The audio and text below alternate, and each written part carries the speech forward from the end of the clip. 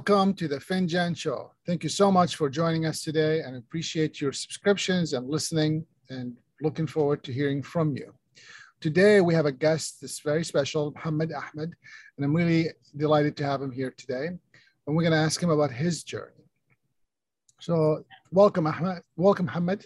Thank you so much. Thanks for being here.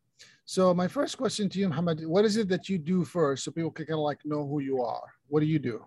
Well, we call Average Mohammed Organization, and what we do is we go against extremist ideology.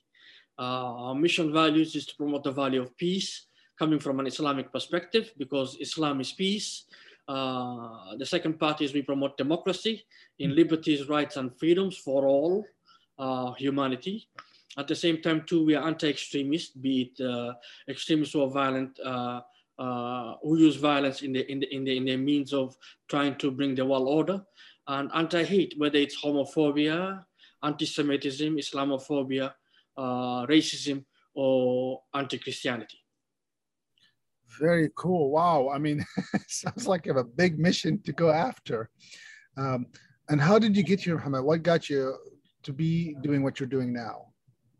Well, what happened is back in 2014, ISIS came and recruited from my community here in Minnesota. In fact, Minnesota produced the most amount of people who joined ISIS, Al-Qaeda, and Al-Shabaab in the entire states of America. And we went to work. We decided that basically the main component that was recruiting them was the messaging system that ISIS, Al-Qaeda, and Al-Shabaab was using, because face-to-face recruitment is pretty hard here in Minnesota, but social media recruitment is very easy. And they were targeting our communities here in America, specifically here in Minnesota, and they're targeting people all across where there are clusters of Muslims. And we decided we're gonna counter that process. So we started Average Mohammed. So basically we're average people doing average things. I was a businessman then, owning retail stores and managing one for a corporation. And I decided, let's do this as an Average Mohammed. Wow. So yeah, I was looking through that, Mohamed, and having known you, I don't know, for a couple of years, and I remember seeing you in Washington in the big conference. My question to you is, like, you know, going from retail stores, which you owned, right, to this service / mission-driven nonprofit, I'm assuming, organization, what was the shift, or what, you know, how did you manage that? You'd be amazed how much corporate culture influences societal interaction. We're all familiar with customer service, right? Yeah. Now, customer service is based on the premises that you meet your customer at where they are at, and also supersede and exceed the expectations. Yeah. Well, messaging is the same thing, whether you're a nonprofit or a for-profit. And we apply those messaging system and concepts of customer service, meaning that our customers are youths, and the youths want ideas. And if it's ideas of extremism is pulling them to one end, then ideas of peace of Islam can pull them to another end. That's our objective. Now, how do we go about doing that? We go about doing that using cartoons or face-to-face interactions. So we started creating products, which is 1 minute long, 2 minute long, 3 minute long, sometimes 5 minute long if the message is more heavy. And we go out and we put it on social media. The last message we made, we targeted 5 states, and you'll love this. In only 5 states countering it, we reached over 250,000 people on Facebook. And we reached over 75,000 people on Snapchat, on just 5 states in America. If we went global with it and we had the resources, we'd be talking about 10 to 25 million people with that message. That's really powerful. And you're somewhat, you know, really bringing Islam back to its roots, right? Where, you know, where a lot of, you know, billions of people believe it, and you got this small minority of groups that are trying to infringe on the religion, from my perspective, to claim it their own, which they have nothing to do with it. So what a powerful tool that you're doing, and what a powerful way to do it, to, you know, engaging youth in a way that they could understand and they could relate to. Thank you for that, by the way. Appreciate your work. So doing this kind of work, I'm assuming, you know, it has ups and downs, just like anything else, any other business, right? So your high is high and your low is low. And sometimes these highs and lows for you starting yet another organization can be at the same time. You've been doing this for a while, right? If I remember, this is how 7 many years now. Yeah, so 7 years is a long time in the making.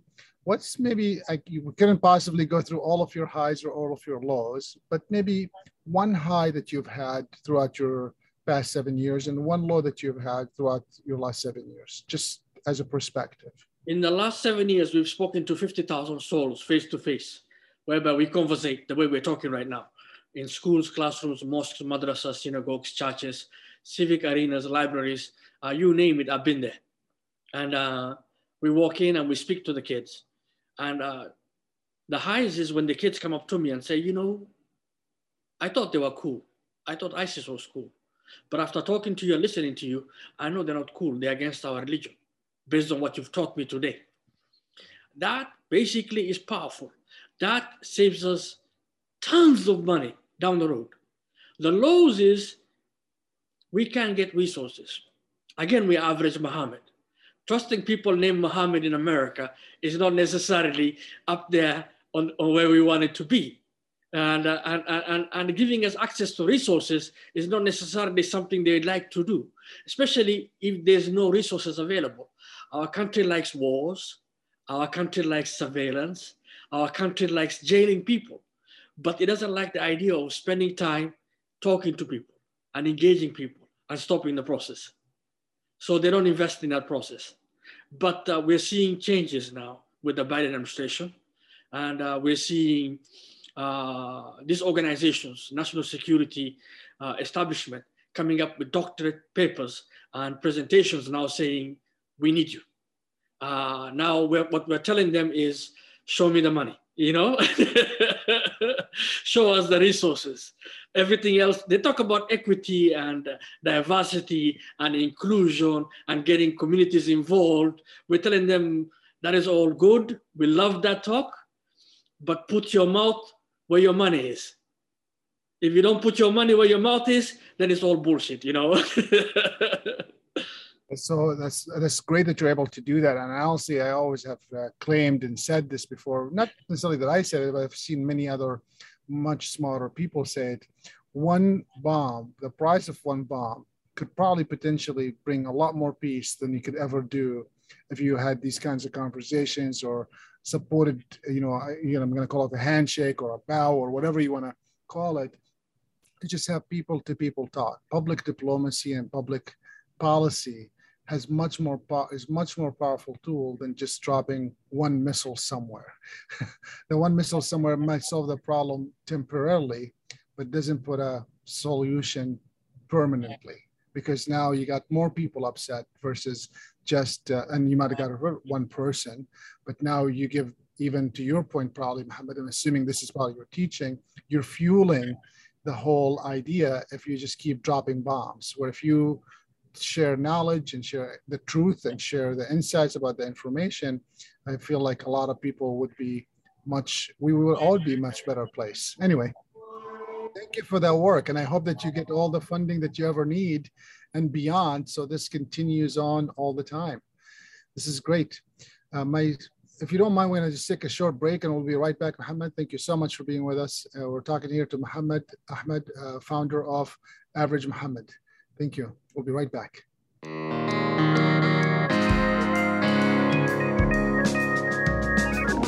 All right. So welcome back, Mohammed. Let's continue this conversation. So you're telling me your highest is when you get someone to say that. What do you think through your 7 years journey? Maybe one point of a low where you felt like, okay, the world is ending or it's just not working. Would you mind sharing one of those insights with us? I met a kid who was determined, who believed and bought into the whole ISIS and Al-Qaeda propaganda. And this kid was influencing other kids. And the teachers in the school politely told me, go talk to that kid. Because this kid was very vocal in the classroom, talking about these issues. And they said, that kid and his friend specifically spent time with them. Now I spent days, weeks with them. And those kids now are my friends. They're in the University of Minnesota. They're students now. And what happened is I spent time with them. And I went through specifically, systematically, what choices in life they're making. And this is about choices in life. You see, here in America, we may not be perfect, but we have access to a lot. Freedom, liberties, rights, opportunity, healthcare, access to education, access to jobs. Now, believe me, these kids, they were worried about Islamophobia and they were worried about racism, because what they kept on telling me is, look, the police think we are criminals because we are black, and the federal government thinks we're terrorists because we are Muslims. We lose both ends. So what can we do? I told him the same thing I tell everyone. Look, let them think what they want to think. But if you are good and do good, and if you're not a criminal, and if you're not a terrorist, what do you have to worry about? Be good, do good. And then if they come after you, trust me, your constitution will protect you. We live in America. You know, so, I mean, these are messages that we need to send to our kids, because what happens is they're trying to figure out their identity. Are they American? Are they accepted? Is a Palestinian kid accepted in America? Because for him, he looks at his people and no homeland, and he says, I am ruthless, you know? And I'm here in America, but I'm still ruthless. My people are suffering. How do you get them to say, look, let's use peaceful means. Let's go ahead and validate you. Let's say you're a Muslim. Let's say you're not a terrorist. Let's say you're not a criminal. And let's go from there. Same thing with the Jewish kid who's facing anti-Semitism, or the black kid who's facing racism, or the Asian kid who's facing hate, or Christian kids who are facing anti-Christianity now. Same thing. We need to say, look, we are proud of you for who you are. We love who you are. Don't change who you are. Just don't go with the extremists. And we'll tell you why you should not go with the extremists. That's fabulous. I mean, yeah, unfortunately, when you pick on one person, you pick on every person, and that's what usually happens. So it's I'm glad to hear that you're really, you know, focusing on all the different aspects that some of the people might have felt differentiated and not being part of the community, because the truth is, to your point, Mohamed, that we're all part of this community. We're all, at the end of the day, human, and we just need to, you know, we don't have to all agree on one thing or another, but we don't have to kill each other because we disagree. So that's fabulous. Thank you so much for all your work. I wish you the very best with everything that you're doing. And of course, you know, we're always happy to support such awesome causes. You know, thinking back at your journey 7 years and before, your retail stores, you know, you've been an entrepreneur for a long time. If you were to be starting today, what would be one thing that you would tell yourself that you wish you knew today? And I acknowledge that you might have never, even if you knew it back then, you would not have not done anything about it, but that you wish that you knew today, now, that you could have known back then. What would that be? If you're going to start a nonprofit, have a 5-year plan. I would recommend that. And then more importantly, secure your funding sources. Don't do it the way I did, which means I paid for everything myself, everything. Until now, I'm still paying for everything. The last cartoon that we made, we reached 500,000 people with, I paid for that. So, I mean, have a 5-year plan. Don't burden your family and your networks too much, because that's exactly what I've done. You know, open up, have a 5-year plan. Talk to a professional. I mean, seek out a professional. This is not something that you can do on your own. I understood corporate, I understand profit and loss, but understanding a nonprofit has been very difficult for me. It's completely different dynamics. Yeah, it's interesting you say that, because you're absolutely correct. Where, you know, one of the things I usually say, and I serve in a lot of boards, as you know, is in the for-profit world, if you say you spend, you know, 20%, 30% management, you know, if you spend 20, 30% in your cost of goods sold, you're like really winning. In the nonprofit, if you're not spending 80 or 90% of your cost of goods sold, you're like really losing. So it's the opposite of how you are trained and to do and how to look at things. So I'm glad. Thank you so much for advising that for other people. And then the last thing I'm going to say before we end today is, if there's anything else you would like to say or tell, please feel free to do so, Mohamed. I would say keep this in mind. In our democracies and our republic, diversity is our strength. We all belong. We all belong. The moment you teach someone they don't belong, guess what? There's an extremist willing to recruit them. So be nice, be gentle, be kind, love one another. Thank you so much, Mohamed. We appreciate you making the time, and it was really an honor for me to have you here again. Thanks a million.